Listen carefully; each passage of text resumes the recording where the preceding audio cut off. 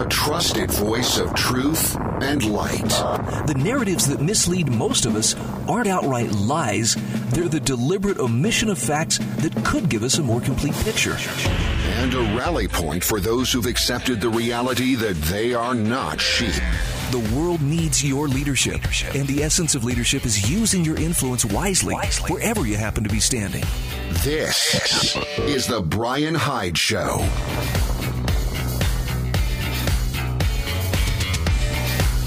Hey, welcome back. I am so glad that you are among the wrong thinkers tuned in today. Okay, I have a little bit of bad news to start out. It's not a lot, but, who was it? A friend was talking about 2020. In fact, no, I don't have it. I don't have it available. Here we go. I just wanted to pull this up on Facebook because I think her concern is legit. This is what she said. She says, I wish someone would tell me what I should do and think about Rona and riots and the election coming up and the hell that is 2020.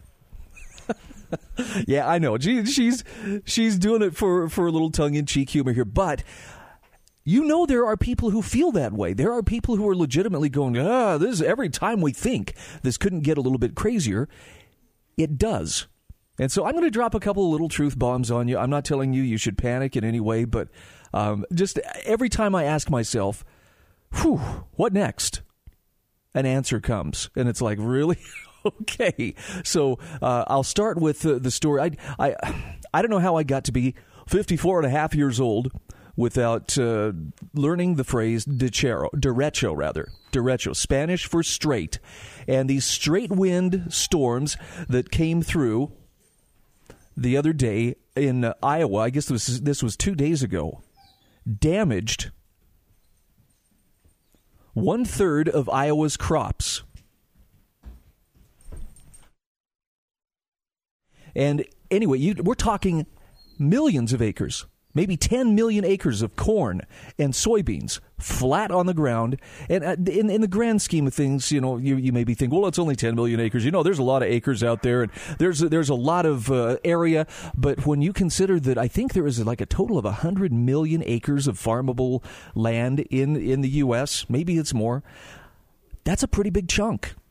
And most of this would have been destined, I believe, for animal feed or maybe for ethanol. But I know that the stories I saw coming out of Iowa were officials going, holy cow. There are so many acres of crops that are damaged. And you go back to, what was it, last year, where there was the massive flooding in Nebraska. Look, it's not that you can't go to the grocery store and find food, but this is another breakdown in that food supply chain. There were other places that were already hurting because of all the shutdowns and, of course, the coronavirus and processing facilities. You remember how that was playing out earlier this year? Here's what I'm suggesting. Run around with your hands in the air screaming. No, that's actually not what I'm suggesting. When you go to the grocery store, when you go to Costco, when you go to Walmart, when you're visiting Sam's Club, when you're doing your normal grocery shopping, it might be wise to just pick up a little bit extra and just build those stores little by little. I'm not saying I know for a fact we're headed for a famine and there's going to be these food shortages. I'm just saying there's a lot of stuff that's happening, and this is just another example of something that is completely beyond human control, and yet there it is. Oh, and here's a couple of other little truth bombs, just to keep it interesting. Dr. Pepper shortages. And here, do you have a chair? Do you want to sit down? Because do you have someone to drive you home after I tell you this next bit? Bacon shortages. Okay, it may not be everywhere, but it's getting tougher to find bacon. Okay, now we're talking tragedy. This is becoming a human tragedy beyond compare.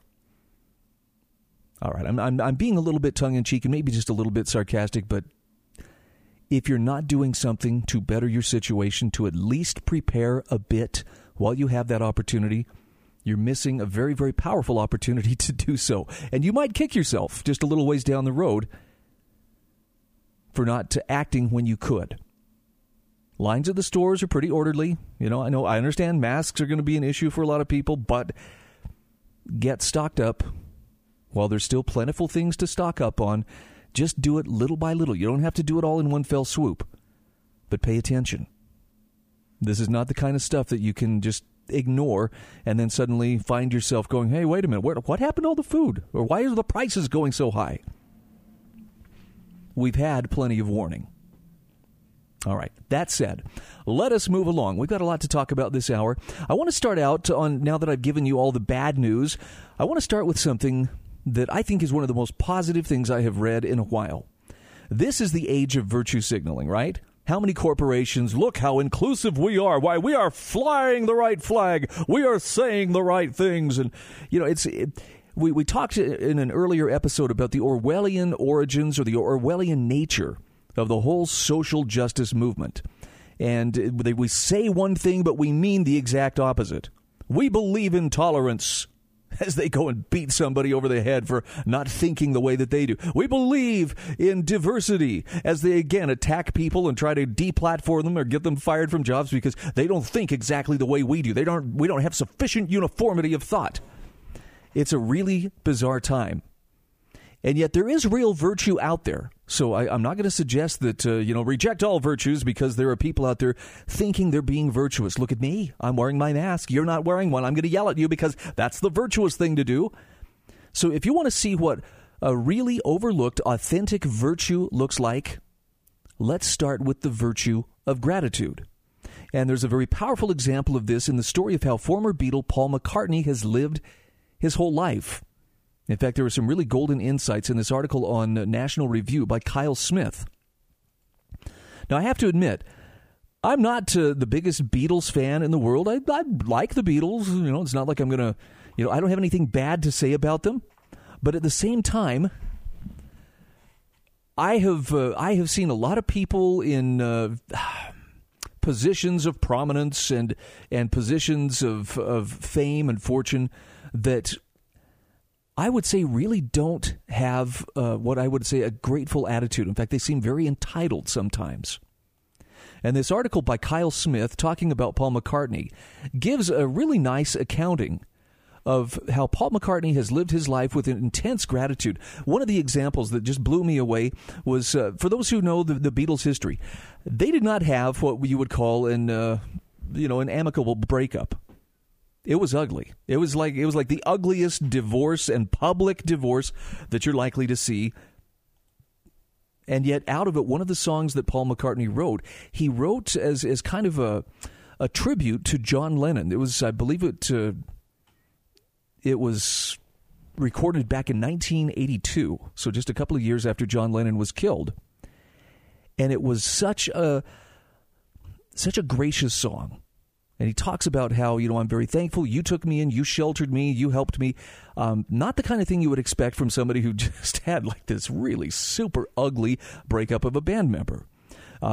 There's another story in here, and this is one that I thought was one of the coolest of all, was where Paul McCartney was trying to get back to his apartment, and I can't remember exactly all the places in New York where he was traveling, but he wanted seriously to just get there without a hassle, and so he was riding the bus. In fact, he got to his neighborhood and ended up hopping on the neighborhood bus. And this is the amazing thing. I guess New Yorkers, they're pretty cool. They're pretty down to earth about this kind of thing. They don't have a tendency to get all, starry-eyed and, can I have your autograph, that kind of thing.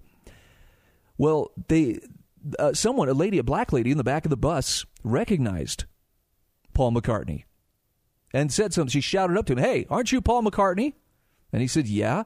And of course, everybody in the bus kind of looked around. Hey, Paul McCartney's on our bus.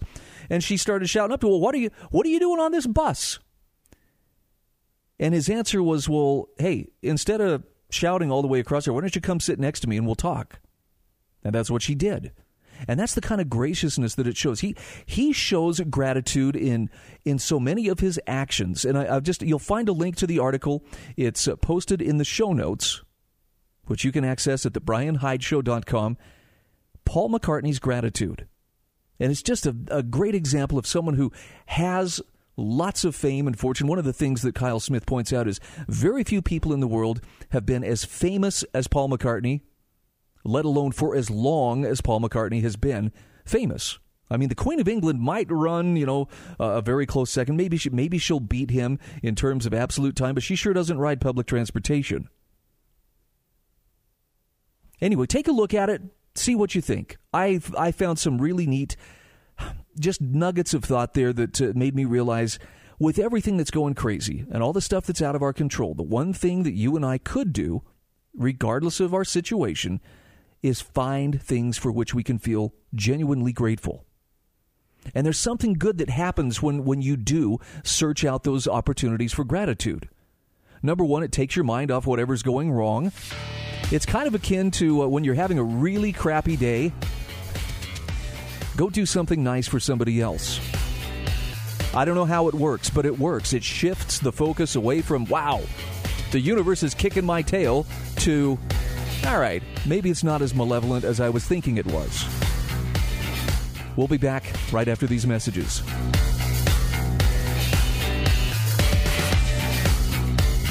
This is the Brian Hyde Show.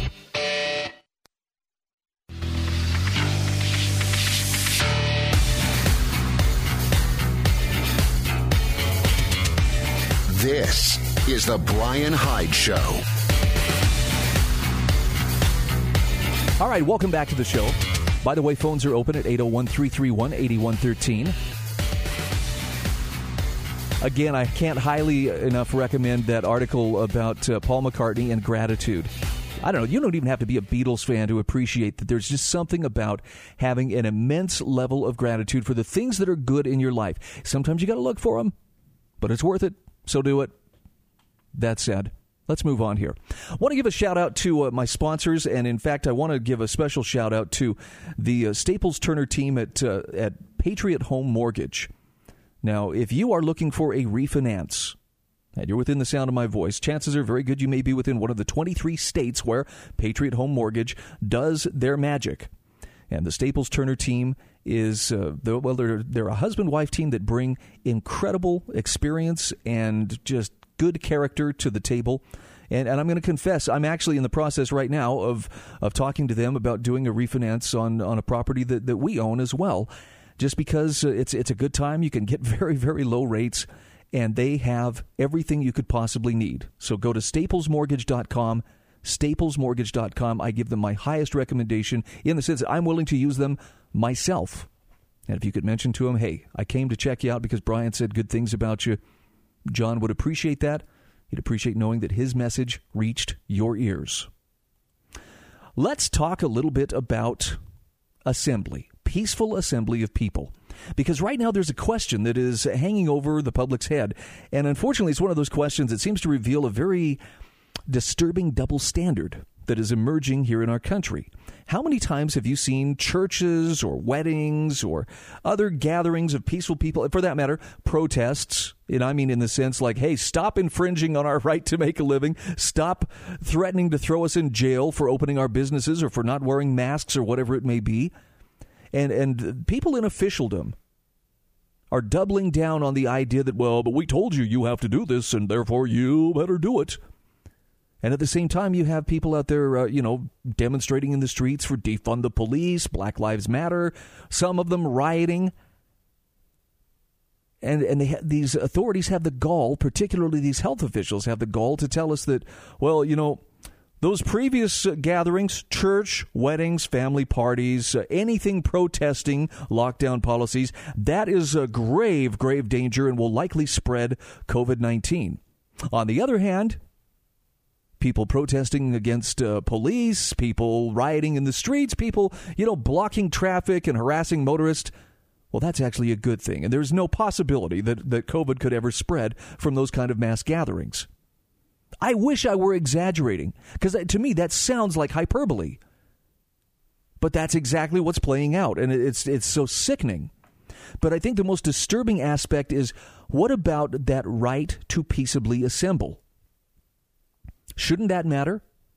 Tim Fries, writing for the Foundation for Economic Education, writing for the Future of Freedom Foundation, FFF.org as opposed to fee.org, talks about COVID-19 and the right of assembly. And he says, COVID-19 pandemic, or rather the government's response to it, has raised a lot of concerns in the last few months. In fact, he points out in just the last few months, we have seen how some of these lockdown measures represent a major attack on individual liberty, particularly how the closure of churches has undermined the role of religion in a free society. Now, I get it. If you're not religious, that may not seem like a big deal, right? Because I don't have a dog in that fight. It doesn't really matter. This is where the test of how well do you understand your freedom starts to kick in. And the reason I say that is because if you turn a blind eye when someone else's freedom to do something peaceful is being infringed upon and you say nothing, you have absolutely no right to complain when it's your turn in the barrel and you're the one who's being infringed on. Tim Fries says, in seeking to assess whether these measures are constitutional, the ones that are shutting down churches, he says there is a more fundamental issue at stake. The First Amendment to the United States Constitution prohibits the federal government from abridging the freedom of speech or of the press or the right of the people to peacefully assemble and to petition government for a redress of grievances. Now, Tim Fries says, given this, arguably any order that stops citizens from gathering together is by definition the start of that slippery slope to despotism. So he says, let's take a deeper look at how the Constitution protects our right to assembly and how it's being undermined by our government's approach to the pandemic. Starting with the constitutional right of assembly. In order to understand why the government's response to the pandemic has been so problematic, he says it's worth revisiting what the Constitution actually says about the right to assemble. In addition to the First Amendment right for citizens to assemble, the 14th Amendment applies the same stricture to state-level governments. Now, my friend Suzanne Sherman would probably want me to clarify, and I'm going to do this one way or the other. Those rights don't originate with the Constitution. Mind you, we're talking the natural right of assembly, which the Constitution places off limits from government interference through the Bill of Rights. You understand that? Okay, just making that distinction. Some people think, well, the Constitution gives us that right. No, it gives you nothing. All it does is it places written limits on government power against infringing on what is a natural pre-existing right. And it's essential that you understand that pecking order. Otherwise, every right becomes just a privilege that government can convert or withhold or take away or give at its whim. Back to the article. Tim Fries says, in practice, the way that these amendments have been interpreted has been complex and problematic. In early Supreme Court precedent, the right of assembly was protected only for the purposes of petitioning the government for redress of grievances. Since then, however, the court has recognized the close nexus between the freedoms of speech and assembly. That said, he said, this said, in the past few decades, we've witnessed a problematic shift away from the recognition of the freedom of assembly in itself, and as some legal commentators have pointed out, cases which involve the right to assembly are generally resolved on free speech grounds rather than on the right of assembly per se. Now, I'm going to take you back here just a few years ago to early 2014 down in Bunkerville, Nevada.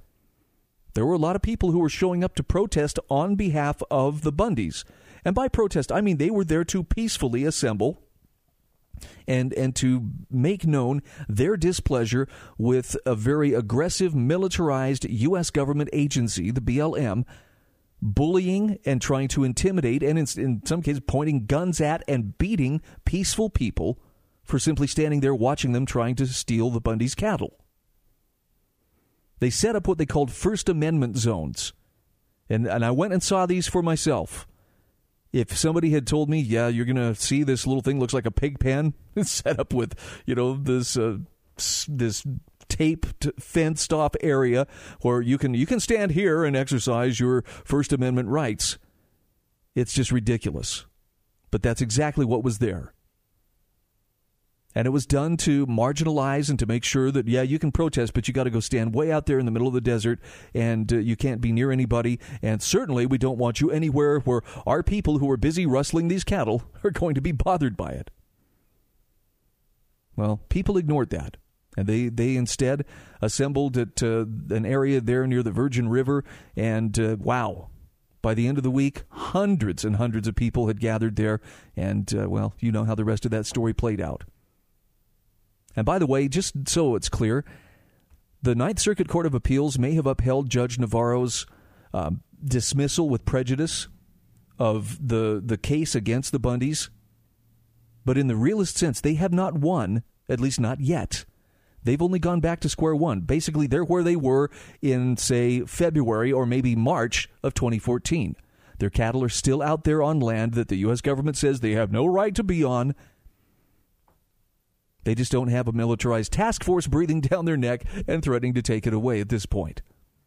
This is the kind of stuff that makes me look to the upcoming election and go, wow. You think things are interesting right now? Just wait and see what they look like here in the very near future. Like about the time the election comes and goes. I don't have a sense that things are going to calm down.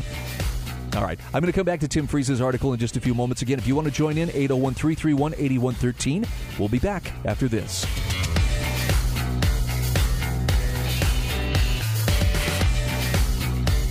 This is the Brian Hyde Show.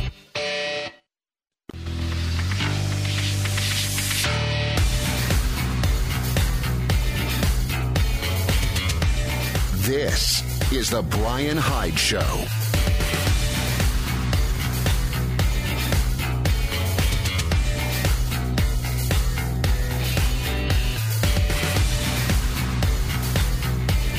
All right, welcome back to the show. I'm sharing with you an article on COVID-19 and the right of peaceable assembly. And this is more important than you may think. I mean, even if you didn't have any plans on attending any kind of a demonstration anywhere, it's a real problem when government says, okay, you may assemble, you may not. They're basically doing the same thing they were doing with businesses, that you are essential, you are not. And it has a direct impact on your free speech, which has a direct impact on your freedom of conscience and your freedom to think and to believe and to act peacefully. So it's a real problem.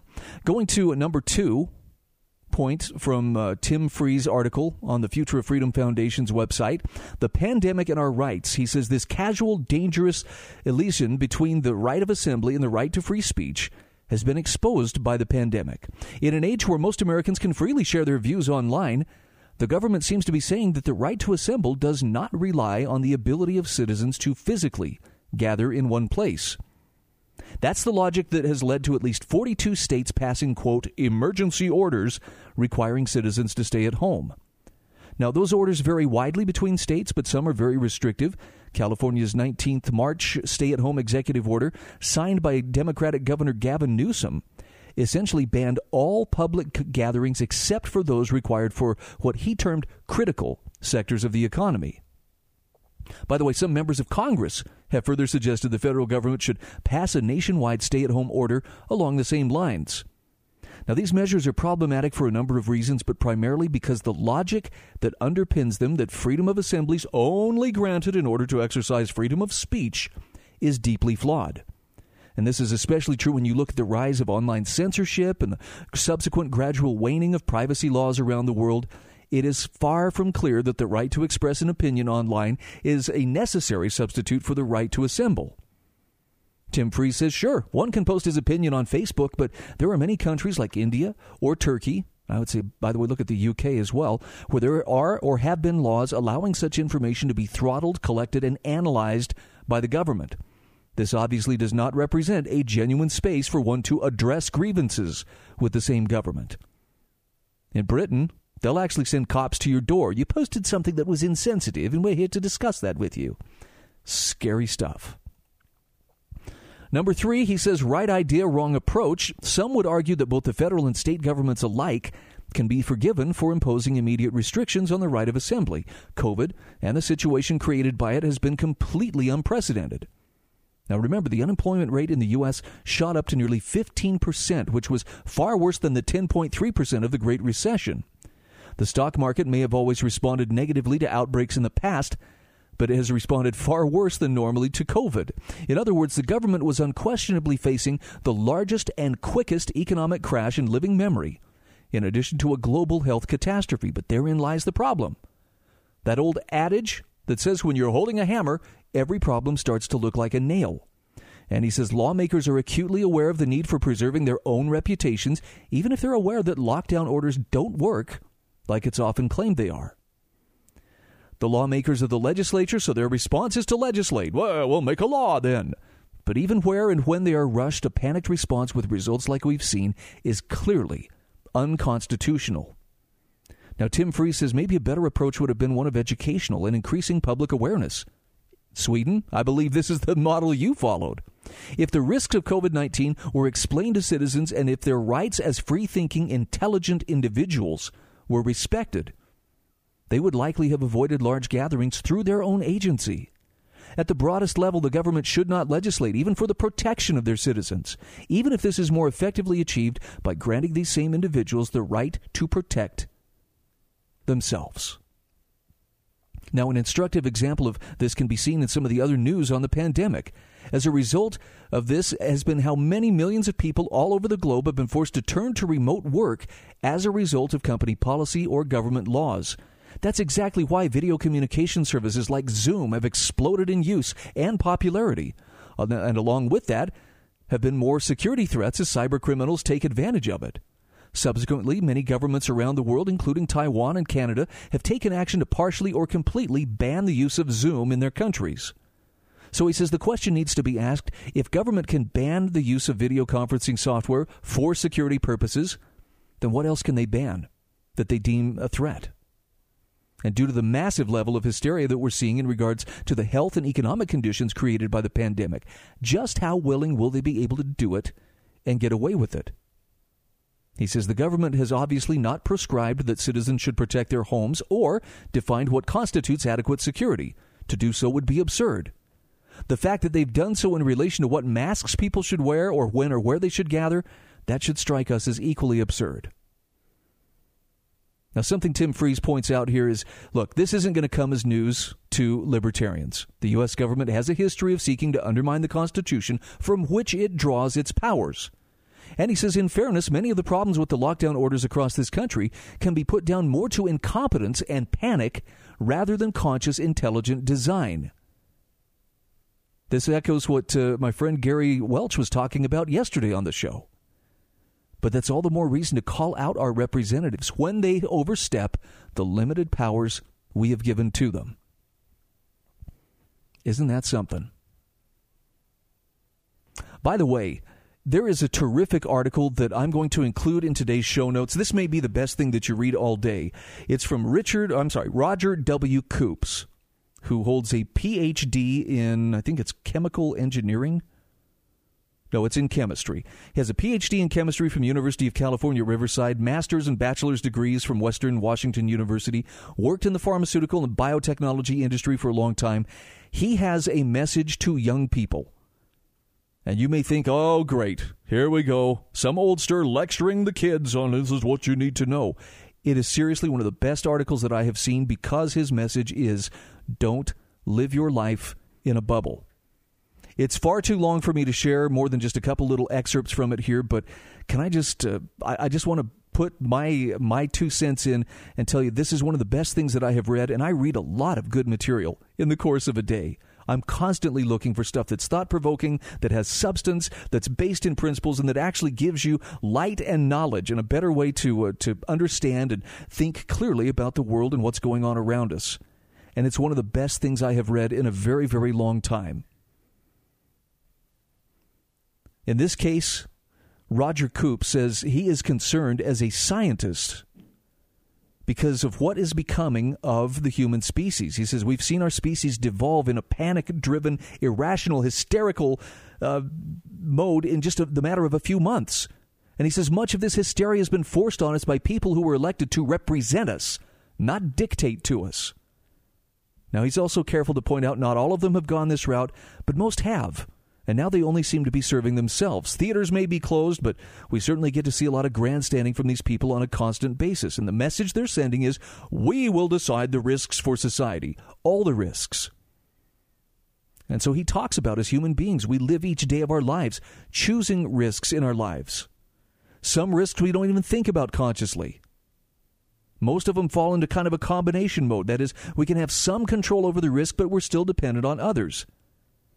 And he says, believe it or not, risks become mitigated by repetitive behavior, economics, and lots of other factors, all of which we balance in making our decisions. For example, this is a great one. Flying in an airplane offers one little control over the risk. Yet in making that decision, you assume that the pilot and crew are well trained, the aircraft is maintained and serviced correctly, it's been properly fueled, and that the flight plan doesn't intersect with another aircraft, and so on. Hundreds of people are now part of the risk process. You are a non-existent part of that risk. What allows you to make that risk decision is past performance and knowledge of those people assuming the risk. But you always have the choice not to fly. I'm going to skip ahead here because he talks a little bit about infectious diseases and points out they know nothing about risks or risk-taking. A virus is a molecule seeking the necessary chemical reaction to sustain its life cycle. Period. It has evolutionary advantages beyond what we have yet been able to comprehend. It seeks out cells to survive like we consume food or breathe air. And his point here is technically viruses play no favorites. A virus cell will seek entry into a viable cell that it can then use to replicate itself.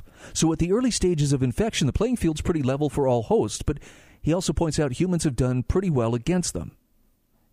The main message he is trying to get across to young people is learn from the mistakes of the older generation, the mistakes that we've made. And it's not so much that he's sitting here lecturing them and dispensing, the wisdom of the oracle, against their will. He's asking them nicely, please consider.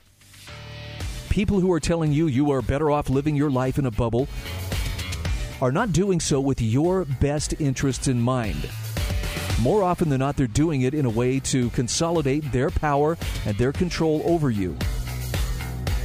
And that's not good. You deserve better than that. Again, you'll find it in the show notes at thebrianhydeshow.com. Check it out for yourself. This is The Brian Hyde Show.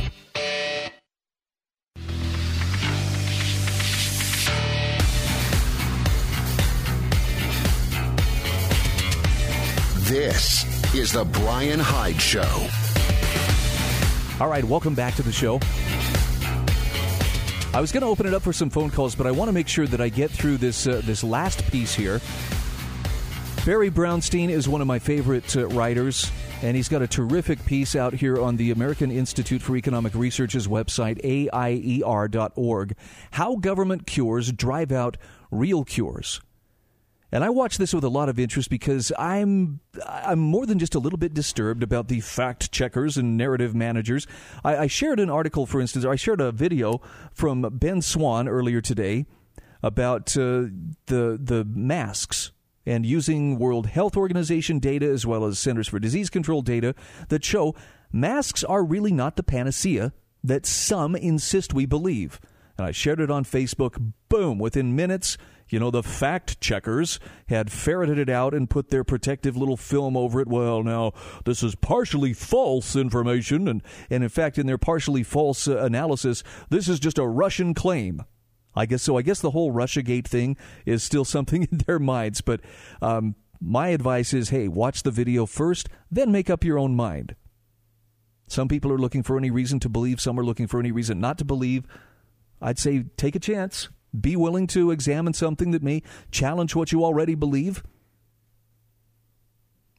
But if you're a real truth seeker, you adapt that new truth into your life and move forward with it. So when Barry Brownstein wrote about how government cures drive out real cures, he's specifically talking about that whole controversy over hydroxychloroquine, which we're still being told by some, well, this is just a false, hope that people are being given, yet others are coming forward going, no, I have been treating patients and I have this many cases and I can show you clinical evidence this is working. So let's get some historical perspective. And the first thing that Barry brings up is scurvy. Arr, matey, you haven't heard that word in a while, have you? Well, scurvy, he says, as we all know, is a disease caused by a vitamin C deficiency, and it took nearly 200 years from the time a lemon juice cure for scurvy was discovered until it was promoted by the British government. In fact, he says some think the mental biases that caused the needless deaths of millions have been eliminated in more enlightened modern times, but he says they're wrong. In his book, Bad Medicine, history professor David Wooten explains that scurvy became a major problem only with the beginning of transoceanic voyages. On those voyages, fresh fruits and vegetables were lacking for at least 10 weeks. So on long voyages, the mortality rate from scurvy was 50%. In fact, Wooten writes one estimate is that 2 million sailors died of this dreadful disease between Columbus's discovery of America and the replacement of sailing ships by steamships in the mid-19th century. Wooten accounts that in 1740, George Anderson commanded a fleet of 6 ships and 2,000 men, and he lost 1,800 men to scurvy. During the French and Indian War, approximately 133,000 of 184,000 sailors in the British fleet died from scurvy. Many of the dead sailors had been press-ganged into service. That doesn't sound like much fun, does it? Yet most of these deaths were avoidable. By 1601, merchant Sir James Lancaster had already solved the scurvy problem by stocking his ship with lemon juice on his voyage to the East Indies. Wooten reports the practice of stocking lemon juice became standard on ships both of Dutch and English East India companies in the early 17th century. Unfortunately, the lemon juice cure, Wooten writes, made no sense to doctors with a university education who were convinced that this disease, like every other, must be caused by bad air or an imbalance of the humors. Pressured by doctors, ship captains refused to stock lemons. Barry Brownstein writes, the British Admiralty formally asked the College of Physicians for advice on how to combat scurvy. In 1740, 139 years after the lemon juice cure was known, the response of the College of Physicians was to advocate the use of vinegar and Ward's drop and pill. Now, the pill consisted of poisonous ingredients, including antimony, cobalt, and arsenic, thought to purge illness from the body. Wooten points out that history incorrectly discredits a surgeon by the name of James Lind with discovering the cure for scurvy. But Lind's discovery occurred 150 years after the knowledge of the efficacy of lemon juice was already known to the Portuguese, the Spanish, even the first American colonists. Initially, Lind recognized the lemon juice cure, but he didn't understand that scurvy was a nutritional disease. He stuck with the humors theory and believed skin pores clogged by damp air caused scurvy, and he thought lemon juice unblocked clogged pores. Decades after his first success in 1747, Lind himself lost faith in his remedy and again resorted to bloodletting for scurvy patients. So it took another 50 years for lemon juice to be generally adopted by the English Navy. Now, Barry Brownstein says voices of those who knew the lemon juice cure were rejected. In 1786, a merchant sea captain wrote to the British Admiralty informing them that lemon juice cured scurvy.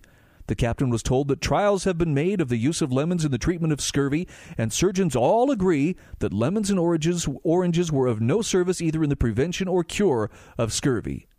Oh my gosh, is this sounding familiar? Granted, it's a 200-year time difference, but the attitude and the language is so similar. Brownstein writes, the Admiralty issued this official advice 185 years after James Lancaster effectively used lemon juice against scurvy.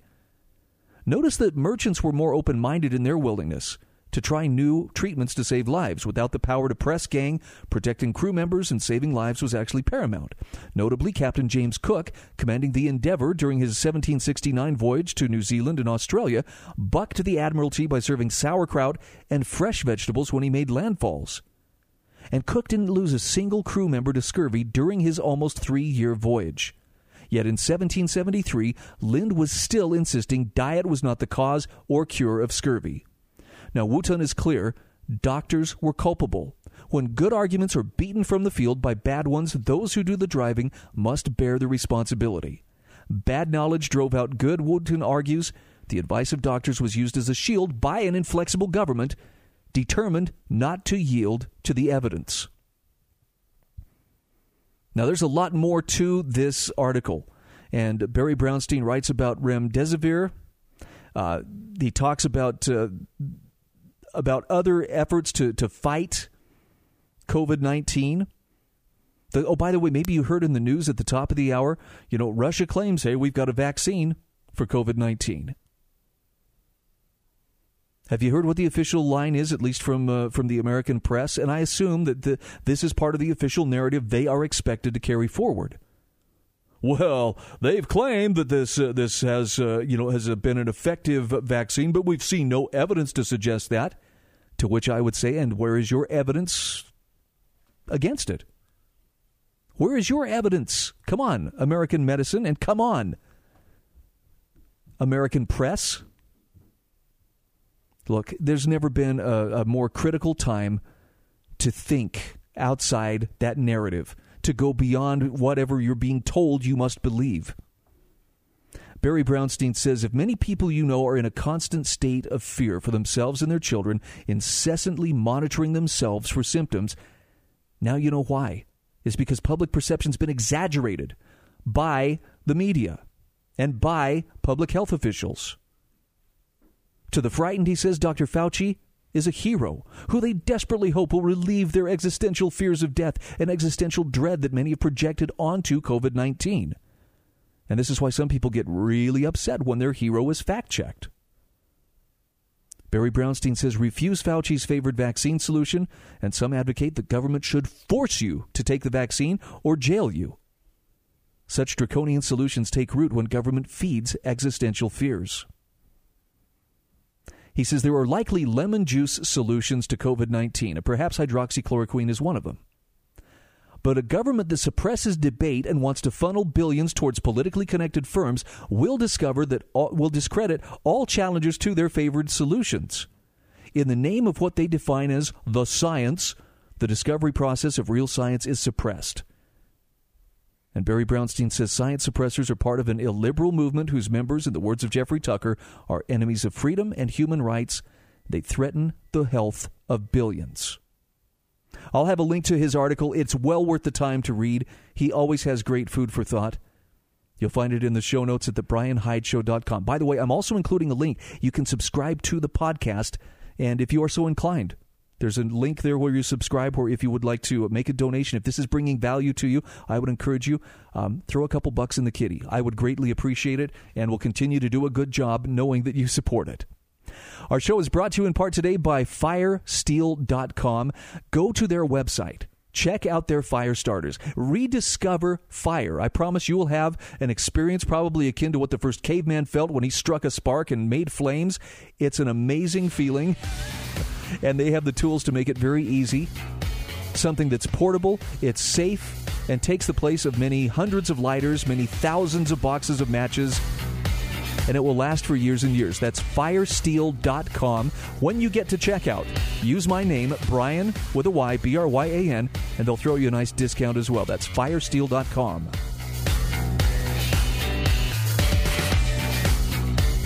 This is The Brian Hyde Show.